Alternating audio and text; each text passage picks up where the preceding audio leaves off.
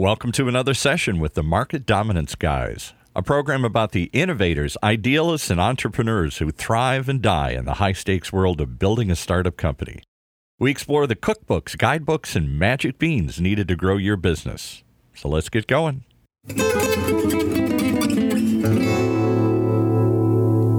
You're listening to the Market Dominance Guys with your hosts, Chris Beal of Connect and Sell and Corey Frank of Uncommon Pro.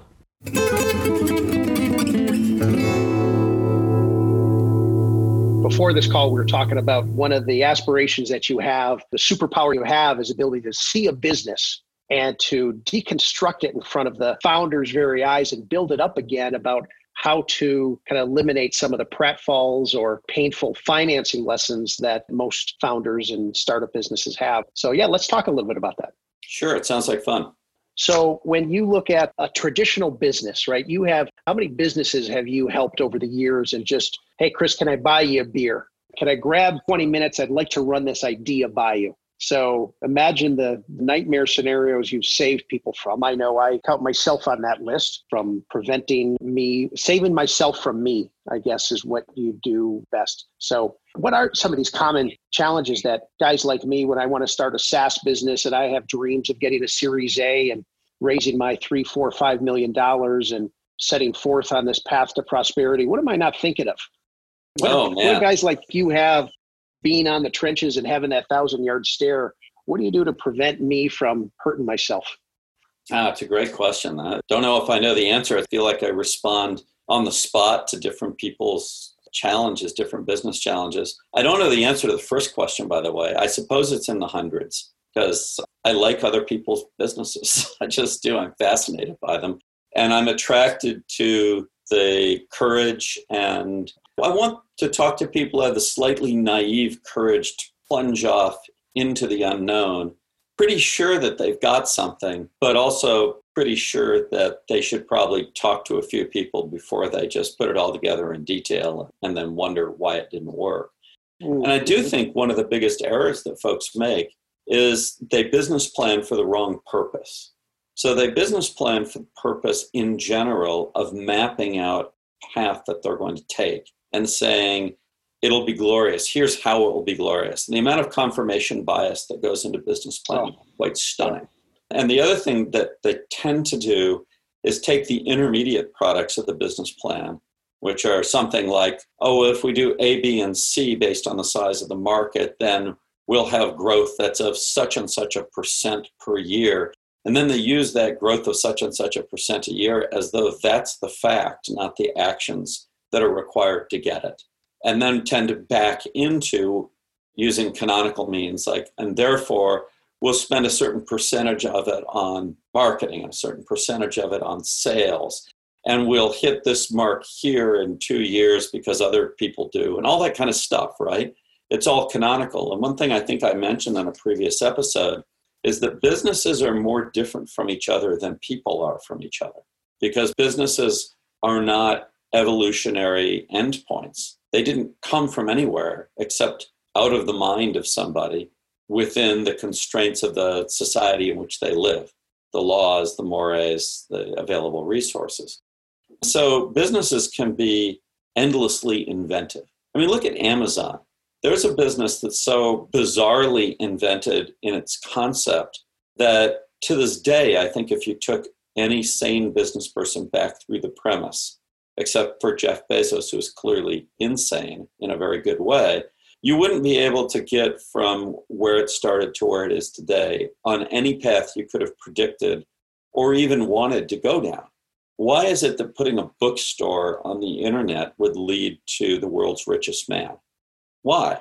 Well, whatever it is, it had to do with the core belief that he had, which is something along the lines of, I have a business idea that has to do with a couple of things. And I'm guessing, I've never met him, but I'm guessing one of them is, we could exchange profits for market dominance. And we could demonstrate market dominance in a market by sacrificing profits. But it has to be a market in which price is important. And in order to make that so, it's got to be a commodity. Well, books are a perfectly fine commodity. And new ones are born every day, and they need to be promoted and they need to be sold. But at the margin, buying a book from one guy and buying it from the other are the same thing. You get the book in either case. So now we're kind of down to price. As a bookseller, online especially, if price isn't your differentiator, you're going to work really, really hard to find one and you're going to fail. So I said, well, how do you do that? Let's see. I got to buy them for something. So I run a really cheap operation with wooden doors for desks and, all this cheap stuff, right? Intelligently cheap. Keep the overhead way low. Keep the operating costs of delivery way low. Look for economizing and savings everywhere. And then, last trick, take no profit. And the stock market will reward me with more money than the profit I could have taken over any given period of time. That is, the increase of value of the stock will recognize that I can do this over and over and over and grow, right? It's that kind of inventiveness that I think is so interesting in business. And I think, sadly, a lot of people who have those kinds of ideas don't pursue them in a clean way, because instead of asking themselves the right kind of question, which is, what must I never do in this business? If I believe what I believe, what must I never do? Right? If I truly believe what I believe is the why behind this business, what must I not do? Instead, they back their way into something that they know damn well they shouldn't do. And they do it because somebody says you have to do it. Somebody says you have to raise money. Somebody says you have to have an office. Somebody says you have to have a VP of sales. Somebody says you need a technical co-founder, whatever one of those things happens to be, right? Somebody says something, and instead of thinking it through from first principle and saying, how do I know that? In fact, why even pay attention to that? The question is, what do I need at the minimum to confirm my thesis, the reason, my why, to confirm it or disconfirm it with the smallest negative impact on the fewest people, especially people that I care about? And it comes down to, well, now you're in the business of doing an experiment. So now you're doing science. And the opening of every business is passion. I want to do it. Followed immediately, if you do it really well, with a tiny bit of math. Is it worth doing if it works? That's the purpose of business planning, by the way. The purpose of a business plan is to answer this question. If it works, would it have been worth doing? It's actually a retrospective done in advance. It allows you to look at the future and say, in the case where it all works great, would it have been worth doing for me, for the other stakeholders, for the world? Would it have been worth doing? And that's what a business plan tells you, the first order business plan, especially one that you're ever going to present to somebody to raise money. But since you're the first investor and your time is worth more than anybody's money, for sure your time is worth more than anybody else's money, right? You got to ask yourself the question, am I going to invest the time? Well, you got to see the future, but not accurately. You must not see the future accurately. That's a really bad idea. You have to make a business plan that answers this one question. So if it all works out, will this have been worth doing? Then having done that, you throw that business plan away now that you've convinced yourself to make the investment, or somebody else, in case you really, really, truly believe you need somebody else's money, which in general you don't, but maybe you do. And then you ask yourself the question, what's the smallest thing that I can do in the shortest amount of time that's going to give me evidence to confirm or disconfirm my core thesis? And in general, your core thesis is somebody needs something that they don't have today. And I think I can provide it based on an insight or some other advantage that I have due to my background or my circumstance. If my circumstance or my background doesn't give me advantage to provide something for somebody who has a problem that I can solve, I don't even know why I'm in business. So that's rule number 2, is root in your own experience, not in somebody else's business book. Your experience is the core of your differentiator. That's what you're bringing to the party. You could be bringing your circumstance. Maybe you were born rich or something like that. Sure. Some people say you're 6'8" and you weigh a lean 265 pounds and you can put your elbows over the rim. Well, maybe you should invest in learning how to play basketball. You never know. That might pay off, right? That's right. That could be a good one. Your circumstance may not have been of your own creation. That'd be a version of being born rich, no matter how poor you are, as if you happen to have a super skill. You're a mathematical prodigy, right? You're a sales genius. You're a psychopath who can talk people out of their money for reasons that they will never understand. That's a bad one, but it would be a gift that you could use to start a business. And many people have used that last one as a gift to start a business. Sure. Right? Bernie Madoff may well have been a guy who did that, and the best of the ones that talk themselves into it. They believe they're doing good stuff. Man, that's a really good disguise. So those are the two things, though, and they're generally not done. And instead, what's done is take a heaping load of confirmation bias and discount both of those two rules big time. Yeah, big time. And then following a formula. And there's a modern version of this in Silicon Valley. It was super popular. I used to talk to lots of young people who'd come to me and say, I want to do a startup. It's like, what does that even mean? Yeah. Well, I want to do a startup. Well, why? Because startups are where it's at. Well, there's no such thing as a startup. That's a nonsense concept, right? It doesn't even mean anything. All businesses at some point start. That's not a unique characteristic of a business that it starts. They all start. That's like saying, instead of saying, I want to be president of the United States, you say, I want to have been born. Well, great. Wonderful. We've really accomplished something here in terms of our understanding of what to do next, right? So I want to do a startup. Well, okay. So in what? Well, then they'll get usually to something that's in their core. Right? I had a young man come to me, somebody close to me, and he had a passion about how the relatives of old people who were sick got screwed in medical pricing, medical services pricing. Okay. And that the family members couldn't figure out how things should be priced. And when you can't do price discovery and you're a buyer on a short time frame, you tend to get screwed. That's like one of the great principles of life, right? If I got to buy now, it's like the seller who's moving. And I know somebody right now is moving from her house to Tucson. So she's got to get rid of her stuff by the closing date. It's got to all be done. It's in a contract, right? That's right. Yep. So is she going to get the best price for that white couch? No, somebody's going to get that white couch for $100. And I guarantee you that white couch is worth a lot more to someone, just not to anybody she's going to find in that amount of time, right? So being a buyer is the same thing. When you're under time pressure and you can't do price discovery efficiently, you get screwed.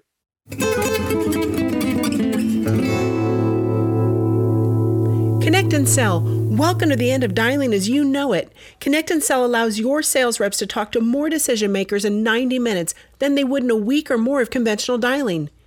Your reps can finally be 100% focused on selling since all of their CRM data entry and follow-up scheduling is fully automated within Connect and Sell's powerful platform.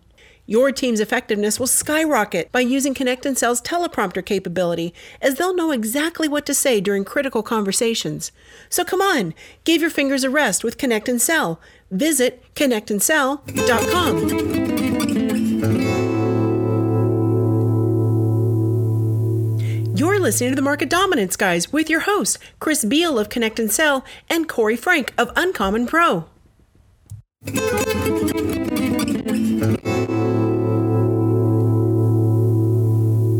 That's the definition of it's like the number one mechanism. That's why the economy almost is. Some people are under pressure, time pressure to buy. Some are under time pressure to sell. In neither case do they find the price, the correct price, the market, whatever the correct market price is. And there's a transaction and somebody wins and somebody loses. But that's okay because the person screwed on price wins on convenience or timing or whatever it is, right? So it's kind of funny, though, when you say, okay, so you want to do the startup. So this guy wants to do the startup. And I said, well, what do you think your first step is? He says, well, I got to find a technical co-founder. Well, why is that? Well, because I don't know how to write code. Okay. And how do you know this has something to do with writing code? Do you know enough about this to know that it's worth writing the code? Well, I know that people in the circumstance get screwed. Got it. You started with the passion. Go write the business plan that shows why this is a great idea in the future looking back, if it works. And then you'll have some sense of what it is. But no, your problem isn't finding a technical co-founder. That's not your problem. And your desire can't be to have a startup because all the cool kids have a startup. Mm-hmm. But you see a lot of that in business. And then you get folks who are at the opposite end of the spectrum. We were talking about our mutual friend, Sushi Peramal, right? And Sushi runs a company called Maxsold. And I don't think he'll mind us talking about him because the guy's absolutely a deer. He's the only one who listens to our podcast anyway. So yeah, that's right. He said he listened to every episode at least once. He said he binged on us, Corey. He binged on us, Sushi. Thank you so much. That's why the numbers went through the roof last week. That's right. That's right. Listening over and over. But he has a brilliant business, brilliant business.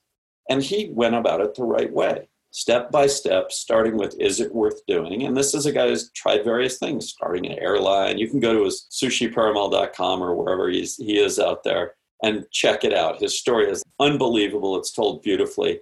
He must have talked to somebody who told him how to, that telling the great story is a good idea. It sure wasn't me. But, he's gone about this step by step. Now, he's taking a little bit of money right now.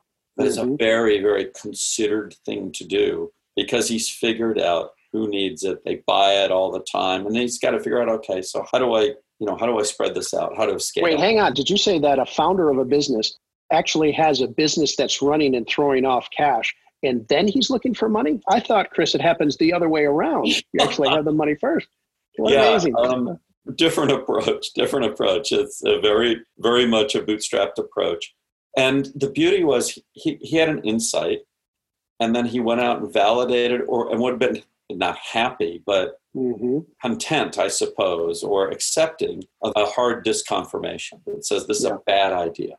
Business plan says it's a good idea in retrospect, that from the future, looking back on it, if you were to make it great. But the facts of going out and exploring the need say it's a bad idea. But the facts said it was a good idea.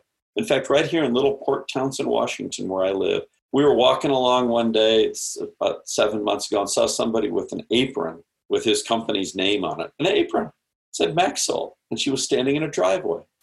And I went over and asked her, what is this? We're out in one of the outposts of the world. This is the Quimper Peninsula. If you go that way 300 yards, you are swimming to Canada. The picture behind me is Seattle. I'm a little ways away from that. And I asked her, what do you think about this thing that you're doing, whatever it is? And she said, I do estate sales for a living. I'll never do another one. This is the only thing that I will ever bring to my customers. She didn't know that I knew sushi. I just asked her a question. Well, clearly he struck a nerve out there. Which is people need to get rid of their stuff. And I don't know if he came up with it. He acted surprised when I said it today. I say to people, okay, so sushi's business, Maxol, what does it do? Sells everything from the sponge under the sink to the Ferrari in the driveway and gives you the money. I mean, that's pretty good, right? From the sponge under the sink to the Ferrari in the driveway, we sell it and we give you the money. And we'll get him on as a guest. Yeah, we'll get him on. He really is great. He's great. He can't even fly to the U.S. right now, even though he has an airplane and all that good stuff. From the airline he started, which didn't work out, but learned a lesson or two, and it's on his site.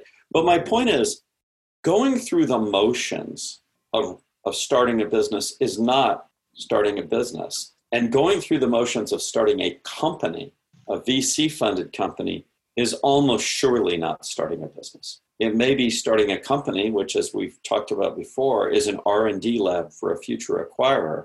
But dominance plays don't come out of there. Dominance plays, they come out of figuring out a real need, figuring out something to do about that can fit within everybody's cost parameters now and for a long time to come, so that there's profit. And then figuring out how to scale it. Now, today, Sushi and I were talking about scaling.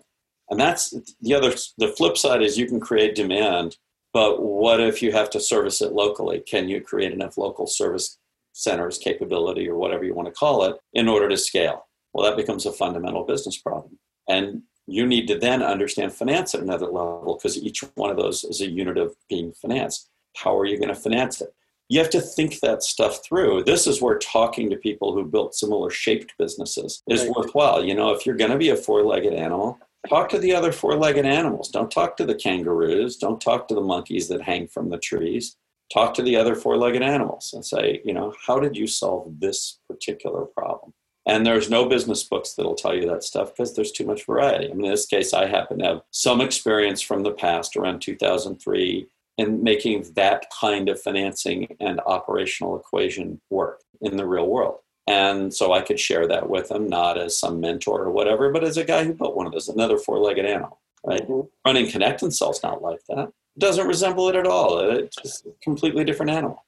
So when you look at, with that, Chris, when you look at all the businesses that you've been a part of, either as an investor, a board member, an executive, or CEO, and you see that when any of those businesses that maybe didn't do as well as you'd like, Was it personnel? Was it operational? Was it financial? Was it plumbing? What do you see when you get above the trees and you look at maybe the businesses that you've been a part of or, again, affiliated with or invested in? What's the residue that maybe you've learned? It's certainly going to be different for everybody. But Right. From what makes Chris Beall today, right, the market dominance guru here, is the collective residue of experiences that enables you to now take a left turn when previously you took a right turn, and to learn why it's important to take the right turn. What would you say is the collective aggregate of those experiences? What would you say to us? Number one, I'll go chronologically because it's easy to do for me because I can go back to when I was pretty young because I starting businesses of one sort of another when I was probably 11. First one was super successful. People needed it. They needed to have work done around their house and in their corral and stuff like that. And a couple of hardworking kids with some tools and razor blades and whatever could do anything. And priced it right, sold it right, knocked door to door. It was my first door-to-door sales job, was selling our own stuff. And it was super successful, actually. It was a very successful business. Key to success, actually, in that one, low overhead. I lived at my parents' house and they had me. So I had the energy from the food and time on my hands, and I could go make a business. By the way, if you can ever arrange to have your overhead covered at 100%, you should always immediately go start a business. It's always better than having a job. Always. I would recommend this to any kid who's thinking about college, who's not a big fan of college. There's a bunch of them. Sure. So tell your parents, instead of me costing you $100,000 a year, how about you put me up at home and I'll go start a business? And it's going to be a grinded out business of some kind because that's how you do things. Go all Mark Cuban on them. So if you can get your G&A covered, that's a big piece of the battle. You're good. And that's the number one thing to do actually in any business. Number one nut is, so what do you bleed when you're not bleeding, right? Mm-hmm. I mean, a business or life is like a racehorse. It eats while you sleep. How much does it eat while you're sleeping? So that was one that worked really well. It eventually ended because my business partner took up other interests. We aged out of it, I would call it, and went and did other things. And then another business that went, a software business I was in, I'll come forward quite a ways, that went bad. It was very sad. It was the first Unix-based ERP company. So think 1983, 84. Imagine on Unix, which nobody built commercial software on at the time. The vision was Unix, and it's whatever comes after it turned out to be Linux, same damn thing really, will dominate commercial software because it lowers the effective cost of software development by letting a developer spread their output over many kinds of computers. And at the time, there were many kinds of computers. So one developer suddenly becomes 40. And that arbitrage was too irresistible. So instead of thinking up some brand new ERP system, we took one that was fairly popular at the time and just went ahead and looked at it and said, well, these guys, this thing's useful. Let's just build this, but in Unix land. And we did it, and it was superb. I mean, it was built in a beautiful way. It made every release on every Monday morning we would release software. Always worked, pretty much bug-free. Got customers like Honeywell and all sorts of wonderful brands, right? Motorola, folks like that. Hewish Chemical out of Salt Lake City was a big customer of ours. Found a niche in continuous flow manufacturing because some of the things we did in our underlying mathematical model could handle units other than 1, 2, 3. It could actually count to 0.5 or 0.3726, right? Which the lesson was target the niche. No, that was the good lesson was don't be too creative when you don't need to be. You don't need to stamp your genius on this damn thing, right? So the genius was in seeing that this could be a differentiator that's really fundamental with regard to being able to develop what the market needed. And then the chase, which was smart, was down this continuous flow manufacturing route. But the company blew it. And we blew it because the venture money that was in, which was some of the smartest venture money in the world, firm is still around. I won't name them because I'm a nice guy. But they're big and they're still around. And I've had friends who've gone to work there as VCs since. They got impatient and wanted to make it go faster and be liquid. And that was only 3 years into it. So what was wrong with that?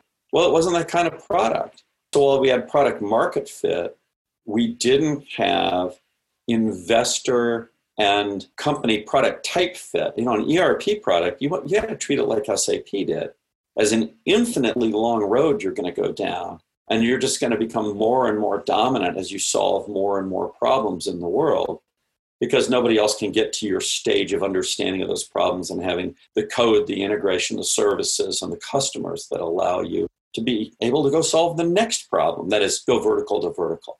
And so they got impatient and they decided to shrink wrap the software and sell it as a standard package, fast, and nobody wanted it. So they actually created, the investor impatience created product market non-fit where there was already product market fit. So that disconnect between the investor and the founder, and that disconnect on the thesis and the breakup strategy, is what should have been ameliorated or talked about at the beginning. So arguably, that wasn't the type of investment that was a snug fit in their portfolio, but they did it anyway.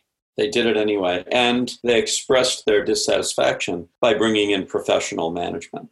And that's a standard failure mode for all these businesses, because professional management is the rough equivalent in many VC situations, venture-backed situations, of a salvage job. It's a kind of a hatchet job, right? You come in and you trim costs and you arrange for the thing to be sold.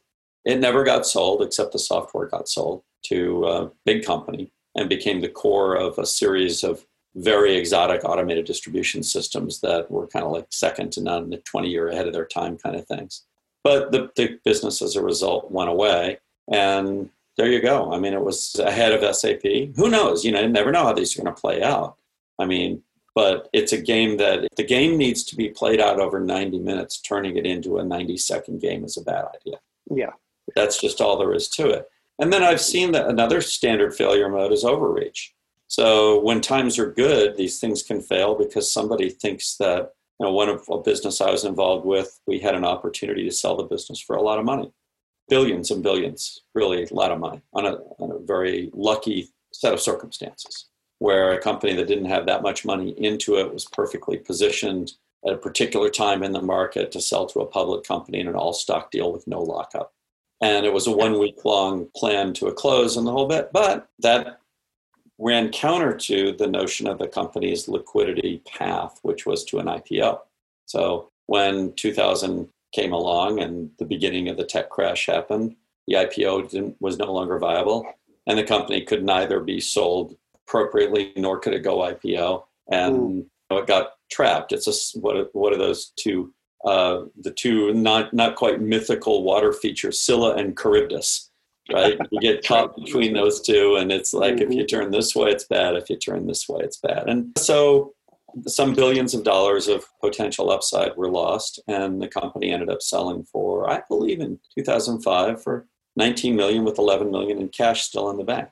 So that's a mistake of just an overreach. It was just a moment where there was so much boldness and certainty that liquidity was ours, that instead of taking the money, and this is really commonplace, right? Rich Plumridge told me years ago, my corporate lawyer at one of those companies many, many years ago, he told me on a round of golf once, and I'm afraid I said, Rich, it's clear you're a wonderful human being and you're a great professional, but it's clear you haven't spent all your time on the golf course. And he said, well, maybe not. I said, well, what have you learned in all these years, 40-something years of doing this stuff, helping companies with financings? And he thought for about 4 holes and then stopped me. He said, one thing, take the money. Today's show is also brought to you by UncommonPro.com. Selling a big idea to a skeptical customer or investor is one of the hardest jobs in business. So when it's really time to go big, you need an uncommon methodology to convince others that your ideas will truly change their world. Through a modern and innovative sales and scripting tool set, we offer a guiding hand to ambitious leaders in their quest to reach market dominance. It's time to get uncommon with UncommonPro.com. Never miss an episode. Go to any of your favorite podcast venues and search for Market Dominance Guys, or go to marketdominanceguys.com and subscribe.